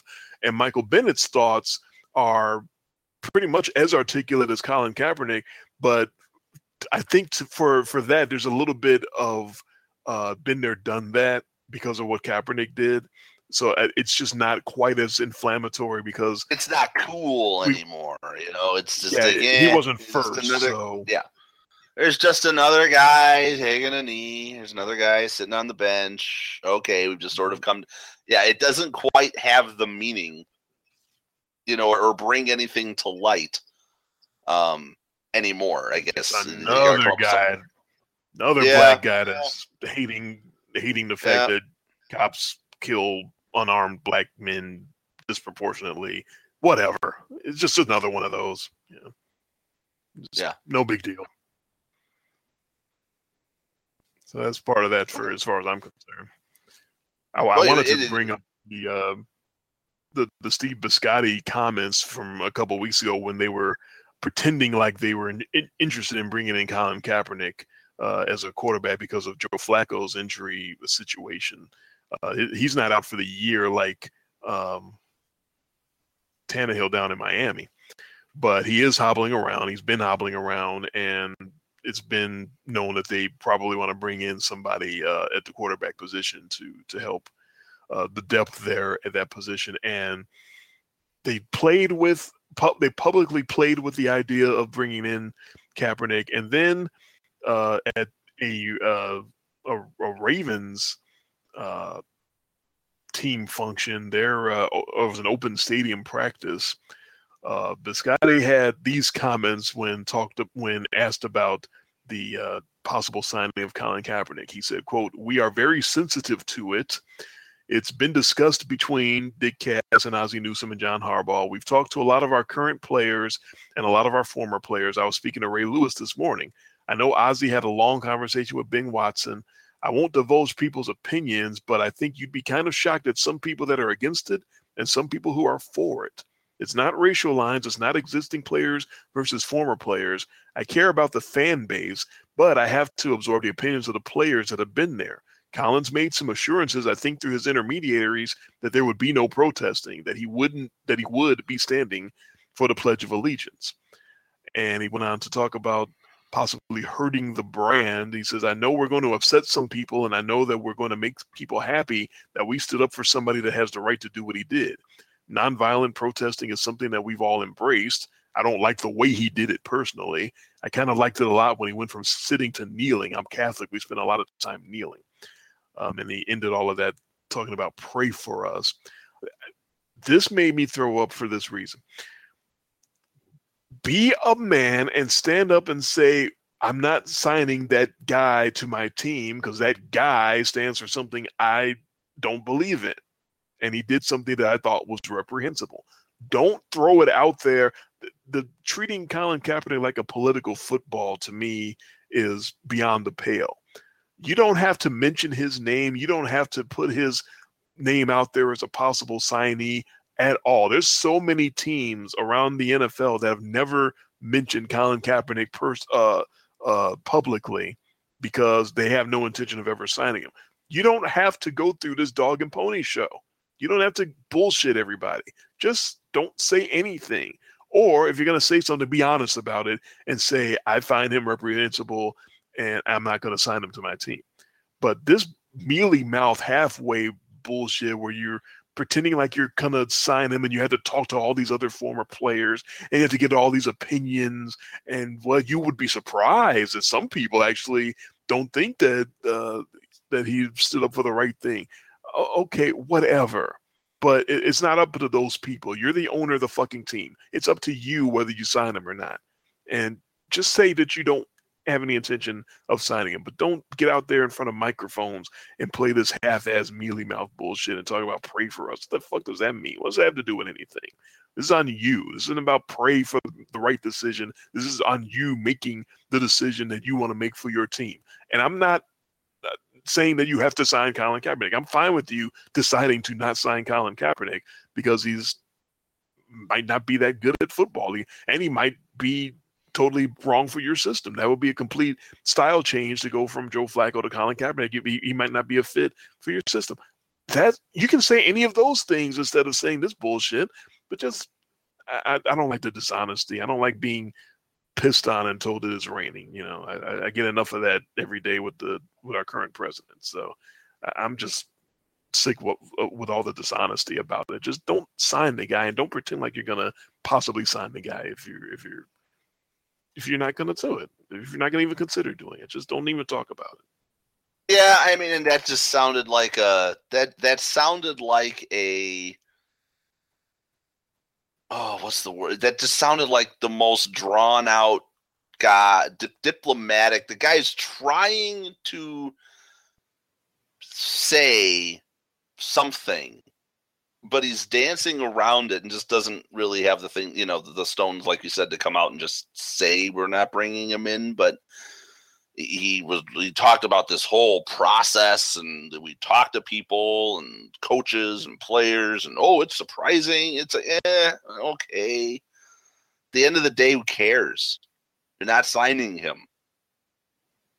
You got to ask a question about a sensitive guy, a guy who's, quote unquote, who's controversial, and you're trying to, not look like you're, not signing him because of the controversy, or so I don't get it. I don't get it either. Nobody can win though. No, but nobody can win. You can't come out and say what you think, and you can't come out and dance around, because again, you can take a quote, and again, you can put it up on the board, and some people are going to read it and be fine, and some people are going to read it and be like, I see what he's saying there. I get what he's saying about when he says that you'd be surprised by who disagreed. That means that black people. I get what he's saying, right? You can read into it, or you can take it for face value. There's no in between. You can also take one quote, and we can sit here and talk about just that quote for a whole hour and come up with 30, 35, 40 different meanings of what that one quote really meant. That's why less is more. Less is more these days. You got to keep it into 140 characters or less. Don't they get it? That's First and Pizza's job, to take one quote and make an hour-long program out of it. That's not our job. Right. There's so many teams. Have the Packers said a thing about Colin Kaepernick? No. Have the Bears said a thing about Colin Kaepernick? No. They're not going to. No, I understand they have Aaron Rodgers, but my point is every team has backups and third stringers, and every team theoretically should have an opinion about a veteran NFL quarterback who not that many years ago was a few plays away from winning a title. And they should all have the discussion about whether to bring in Colin Kaepernick. So theoretically, they should all have an opinion about it, but most of them aren't going to give that opinion because they don't have to. And that's my point, is if you're not going to bring them in, don't give an opinion. Don't pretend like, well, we're thinking about it, but we have to ask Ray Lewis, who's not on the motherfucking team. And even if he was, is on the defense, so it doesn't matter anyway. But we have to ask Ray Lewis if it's okay to bring in Colin Kaepernick. What the fuck are you talking about? Get out of here with that. It's just disingenuous bullshit. Yeah. And everything is the gotcha moment now. I mean, it's everything. Only if you say the wrong thing, you can get gotcha. If you're just honest about it, I don't think there's too much gotcha that can happen if you're just completely honest with what you say. It's when you try to bullshit people that they play gotcha with you. That's from what I've been observing. Okay. I don't know. It seems like there's just a whole lot of that going on right now.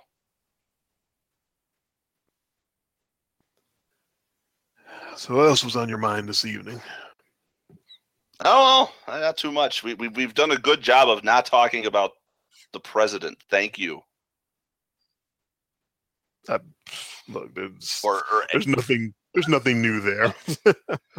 Oh my God. Yeah, I can't take it anymore. Although I did watch the whole speech that he gave, and it's just like, oh, you can't, your head feels like it's going to explode at any given moment.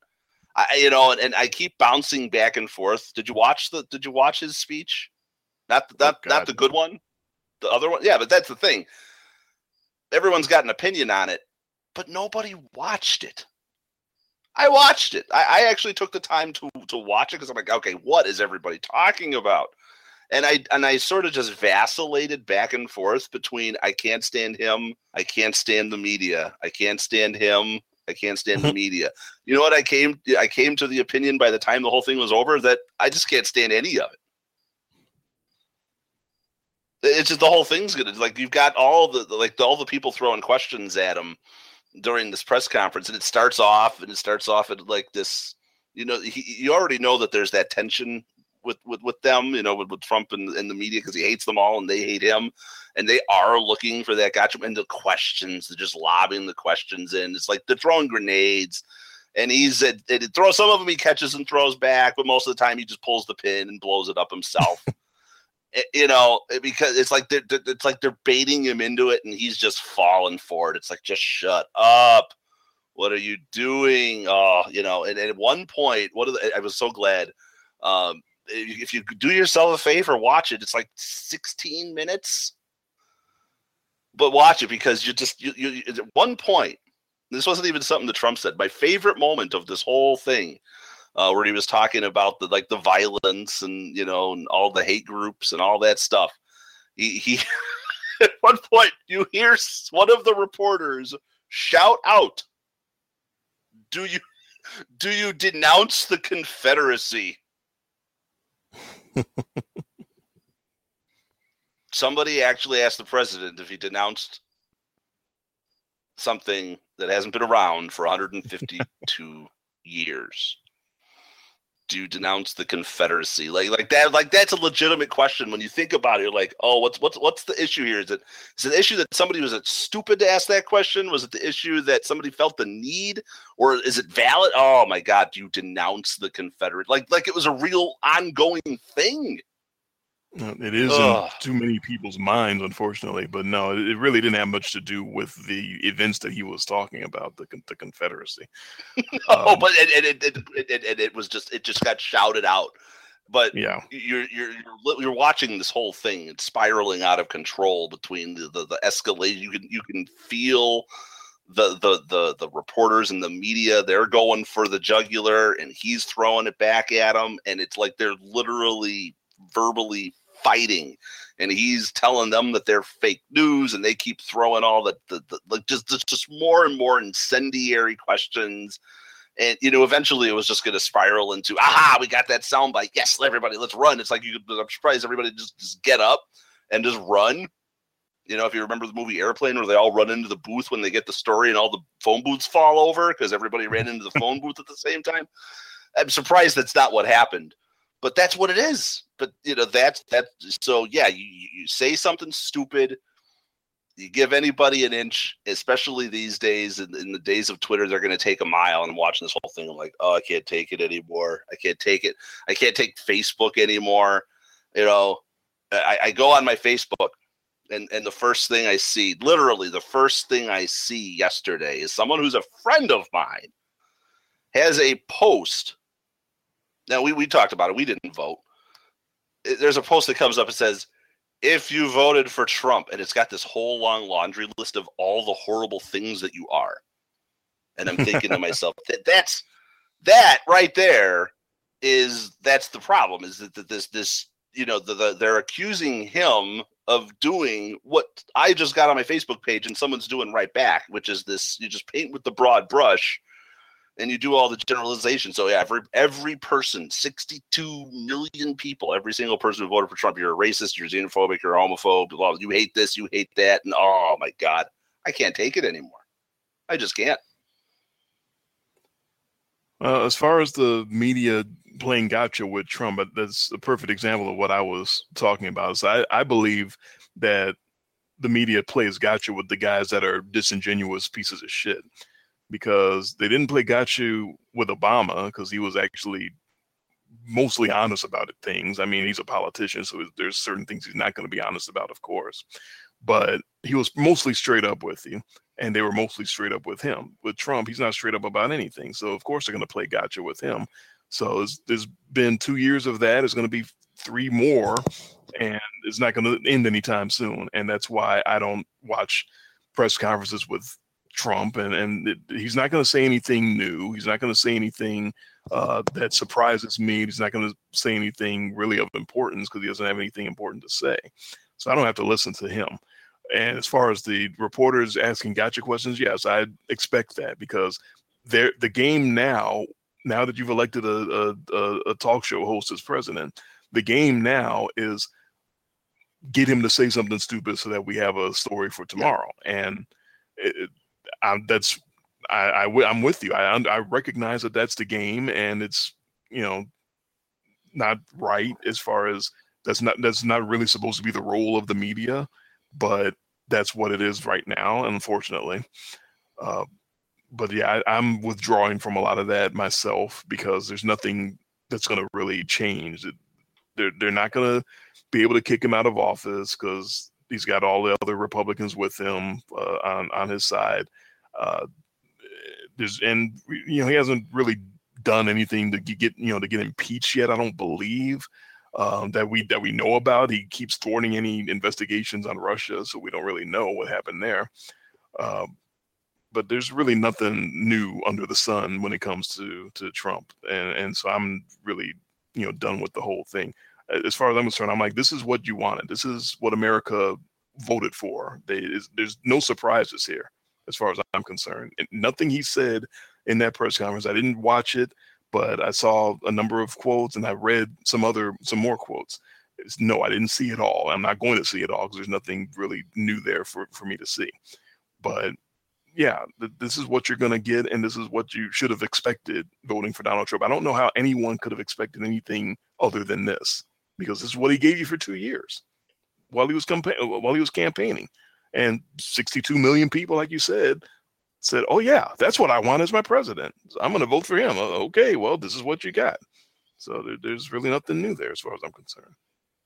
Yeah, and although when we had our spirited election breakdown, I don't know if 62 million people necessarily voted for Trump. I will venture to say that a vast majority of those people were voting against his opponent. And you get what you get either way. And that's sort of the whole point, is like, what would be, I've always made the point of nothing would really be different had the other person won. I think we'd have almost the exact same environment and situation, because this country this is not a country run by the president.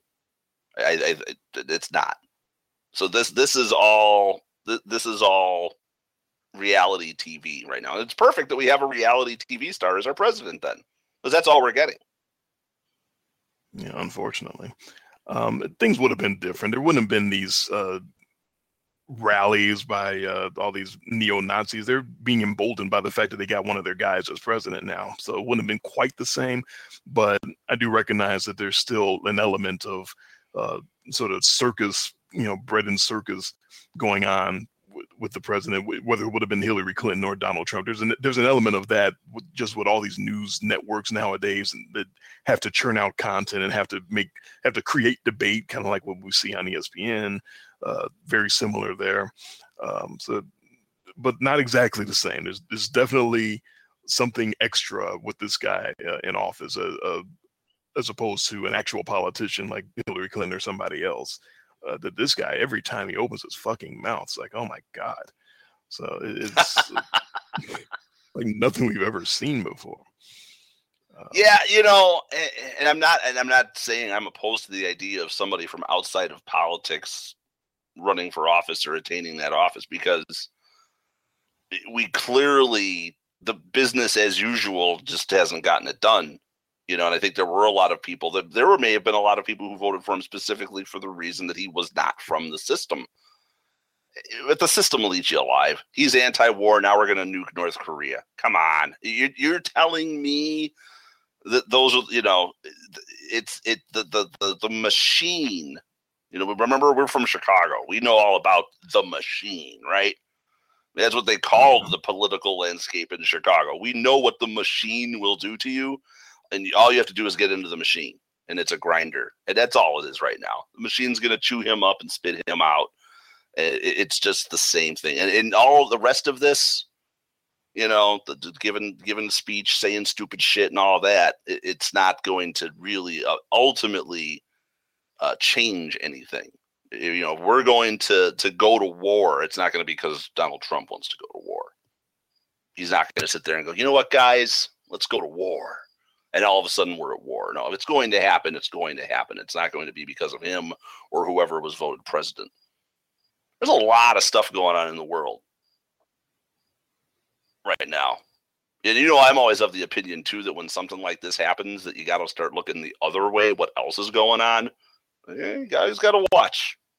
A lot of this is it's the swerve, right? The WWE.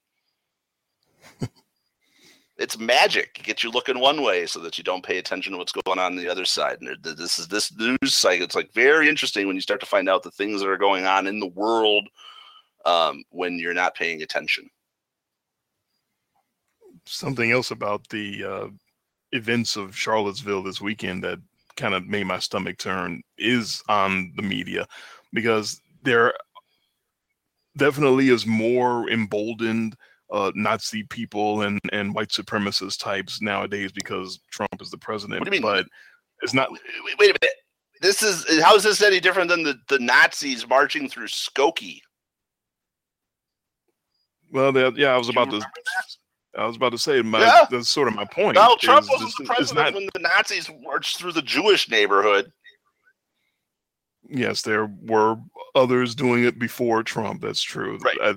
It doesn't change that they're a lot more emboldened now because of him.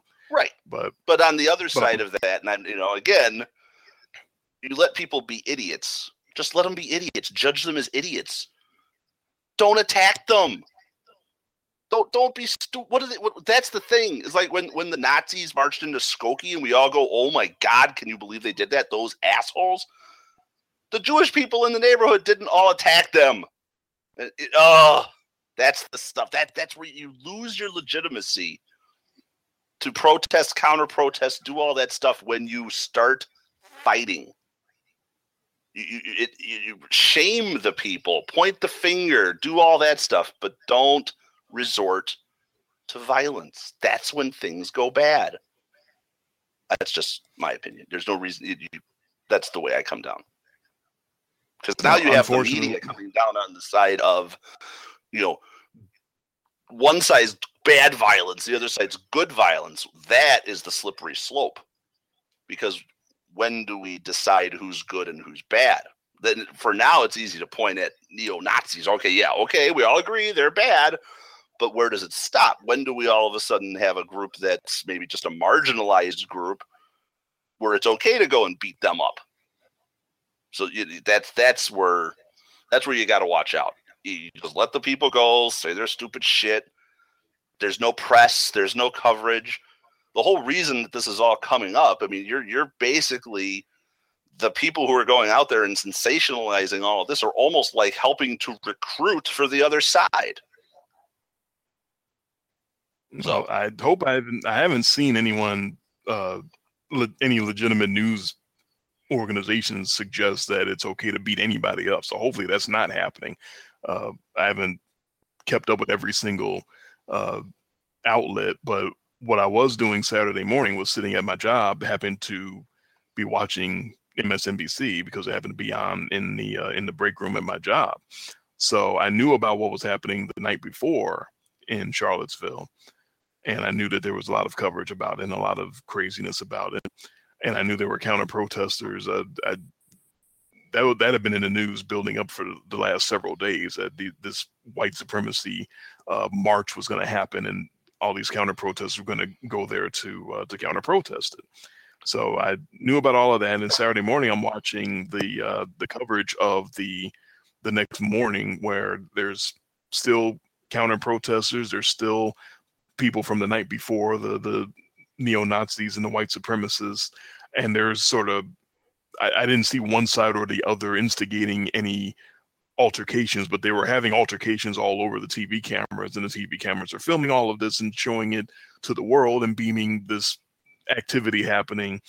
And even before the horrific incident later on that day with the guy driving into the crowd and killing somebody, even before that, I'm thinking, I really don't like sitting here watching these altercations being broadcast, because this is not, I don't see the newsworthiness of it, but I understand why it's on. It's because it gets ratings. It's because it gets people to watch. Right. It's Geraldo and the skinheads, right? Yes, it is. It's very much like that. And I don't see the point of televising it, other than it's going to make a lot of people at that network money because they're going to get a lot of ratings. And that's where I just kind of shake my head, like, and that's not going to turn around the other way either. We're not going backwards from sensationalizing stuff like that and putting a several TV cameras on it. That barn door is closed as well. But so the media, to me, that 98% of the blood of that dead woman is on the hood of the car of the jackass that drove into the crowd and killed her. Not 100% though. A couple of percent of those is on the media for bringing those elements there to Charlottesville, for broadcasting it, because guys like that show up and want to drive into other people, they were probably just sitting at home and maybe not even knowing that stuff like this is going on. I think that guy's from Ohio. He's not even from Charlottesville, Virginia. Yeah, there was a lot of agitprop going on there, and that's the other thing. You don't know. All it takes is 2 or 3 bad seeds in a crowd to turn something violent, and you got to know that that's probably going on both sides. That you can take any situation with social media and everything now, and all it takes is one idiot with a baseball bat and a megaphone, and you can probably incite a whole lot of people to violence. And we see it all the time now. The cops don't even want to. The cops are like, "Nah, we're out of here. We're just going to let you guys all fight it out. It's the Thunderdome now. Bye, guys. Here's a few chainsaws and some spikes, and let us know when you guys are done." We'll corral you all out of the way. So here we go. I'll go on the whole. Because this guy didn't die, right? They didn't kill this guy. In other words, right? It's the ghetto. It's just yeah. Well, yeah, the cops don't want to go there either. Yeah, just let the animals kill each other. It's that line where the cops could have jumped in there and probably had that whole thing secured, but they just whether it's political interference or the cops themselves deciding, whatever, we've seen this in the past where you've had the mayors of cities basically go, let them do it, let them all fight. It's like, what is going on? So it's a strange world that we live in right now. So I'm going to go on the bold prediction thing here, because they didn't kill this guy. So this guy's alive, which means, I hate to say it, he's innocent until he's proven guilty. Watch this guy get off. And then this whole, I'm telling you, we can cut this out. This guy will go to trial. He'll pull some self-defense thing. Oh, they were attacking me. I didn't know what I was doing. I just hit the gas to get out of there, blah, blah, blah. This guy is going to get off, and it's just all going to happen again. Watch it, right? If he gets off, absolutely, it's all going to happen again. Yeah. Oh yeah, this guy will lawyer up, and he'll get himself a good lawyer, and they'll come up that someone will. There's footage of this whole thing. Someone will come up with some kind of a convincing story to a jury. All it takes is one. All you gotta do is convince one, right, OJ? All you need is one. And watch it. Just watch the world burn. Let's just get your popcorn. I'm telling you, I've making my bold prediction here. This guy's going to get off. Not saying it's right. I'm just saying, But if you're playing this out in the narrative would be, okay, so we've got the violence, we've got the protest. What would take this to the next level? So I really do get the feeling that there's people behind the scenes that just want me to hate you and you to hate me, for nothing more than just the color of our skin. There's always been those people, though, but it's more so you're right, nowadays. And I get the feeling that those people that think that, are watching this, with they've got the little Machiavellian thing going on, and they're twirling their mustaches, and they've got their Mr. Burns thing, excellent, and they're just watching this whole thing and just loving it. So yeah, watch this guy get off. Just watch. It wouldn't shock me, and then we'll get, you can put your feet up and put on your news network of your choice, and just start watching the cities burn. So how much of this email am I allowed to get into, or are we going to discuss any of it at all? I think we go live with it. It becomes a bigger thing than a possible thing. Yeah, because it's so nebulous right now that I don't know what I would be describing or talking about. So I guess you're right about that. Yeah, we'll just leave that. We'll leave that be. But potentially good news. Potentially big news. A potential first for our show if it actually comes true. Yeah, that would be very exciting, especially going into football season here. You'd think that would make perfect sense to have something good happen for the show. I can't believe this is going to be our 6th season. Is that right? Sure is. Start of our 6th year. I know. I can't believe it. Now, I don't know about our next show. I remember last year I went on a little bit of a guest spree, and I was able to get the commission of our fantasy league and Tim, the DC correspondent. We had, of course, Renard and Kaz from Football Fan Rush Radio.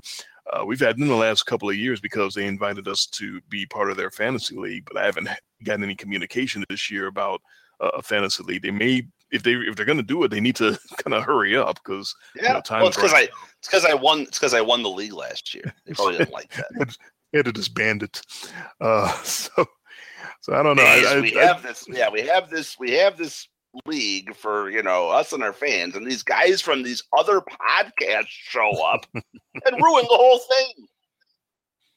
Yeah, and we're the ones that showed up for the draft, and the other ones all did it in auto. So we're obviously doing too much, and we're taking it way too serious. Last year wasn't as bad. They had about half the people turn out last year, but the first year we were the only ones. I remember it because I was in a hotel room on vacation, and the whole draft was over in like 12 minutes. It was just you and me. On the edge of the bed. I was sitting on the edge of the bed making my picks, and I put my phone away. My wife's like, "I thought you had a draft tonight." And I'm like, "Yeah, I'm done." Like, oh, okay. I remember my son was in his my son was still in the little pack and play. I mean, this is going back, but last year, much more active draft. I do remember for that league. So we'll see. I have not received any invitation. Of course, I don't have the NFL Football Fantasy app on my phone, so I could have received something, but I think I would have gotten an email by now. Yeah, Renard would have tweeted me or something if they had set it up by now. So I'm thinking they may be just dragging their feet on setting it up, or they may just decide to not do one this year. We'll see. They're just licking their wounds from having us win, having me win. Did you win the one the year before? No, I don't. I may have been in the finals and lost. Okay. Because I was quite upset that I drafted my own team and did well enough and made it to the playoffs, and I was feeling really good about everything. And I may have even lost to Renard, but I don't believe I won that league. But yeah, we'll see what happens with that. We'll see if I get any other guests. I don't even know if I'm going to ask any other guests because I just feel like I'm imposing. I don't want to ask Kamish or Tim every year to do a show because I feel like I would be sort of bugging them a little bit. But I don't know. We'll see how I feel. Or Well, if you have any guests that you might want to have on. We're still almost a solid month. I mean, if I'm remembering correctly, we usually do our season preview a night or two before the season opener. Thursday night, right, because usually we do the season preview and we have a Thursday night pick, so usually we'll do it like on that Tuesday or Wednesday night before the season opener on that first Thursday. If they're doing a Thursday open this year, which I would assume they are. Yeah, I'm sure they are. Yeah, I mean it's all about the money. So I would assume that there's money. I would assume there's going to be a Thursday opener. So we're probably doing that season preview show that Tuesday or Wednesday night right before the season kicks off, which actually would probably leave us enough of a cushion if we wanted to sneak in one more show that we could. Yeah. So that's sort of what I was all leading up to, was saying we might have another show before our season preview, but we might not. I'm not sure. Yeah, we may. I'm sure as things progress here, I'm sure we can always talk. We should just put the microphone in front of us and we'll talk for 2 hours. I think we've proven that. Yes. So, yeah, not a problem. So yeah, I think that we'll probably. I would say I'm leaning more towards that we would have another show sometime between now and then. Kind of shake off some of the rust to get ready for football, especially as we get deeper into the preseason here and you start to see some injuries and a little intrigue. Last year we were making fun of the whole Dak Prescott thing. Well, that actually turned out okay for Dak. Through one rookie year, absolutely. He is now the franchise quarterback in Dallas, and good luck to you, kid. Yeah. So, all right. I guess we'll see everyone maybe once. Otherwise, we'll see them for the season preview, which I'm sure will be fun. Yeah. We're always trying to outwit each other and outfox each other for what we're coming up with. So let's hope we don't end up with a baseball situation where we have all the same teams.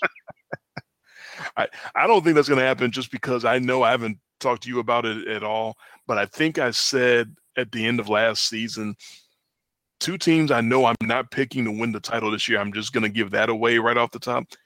I'm not picking the Falcons or the Patriots. I think the Falcons put such a charmed season together offensively with Kyle Shanahan, and now he's gone. I don't see them repeating that. That was unbelievable what Matt Ryan was doing. I don't see him doing anything like that again. And I don't see the Patriots winning the Super Bowl, because I think that was a unique motivation for Tom Brady, Bill Belichick, and that whole team all throughout the whole Deflategate thing. I think the whole motivation last year was to get back, win another title, make Roger Goodell have to get up there on stage and kiss their asses. I don't think that motivation is there.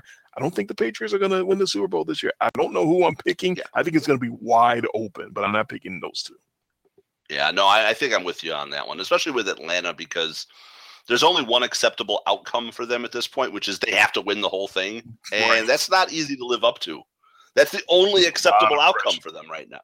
Yeah, there's no pressure, guys. So I'm sure they'll look good. But, yeah, no pressure, guys. And there is a very, very small taste of our season preview for the NFL. A little bit of what you get with us here at In Much Less Detail. For Jay, I'm Dre. This has been Kings of Non Sequitur, the off-season version of In Much Less Detail, the podcast. Thank you all very much for listening, and we will catch you on our next show whenever the hell that may be.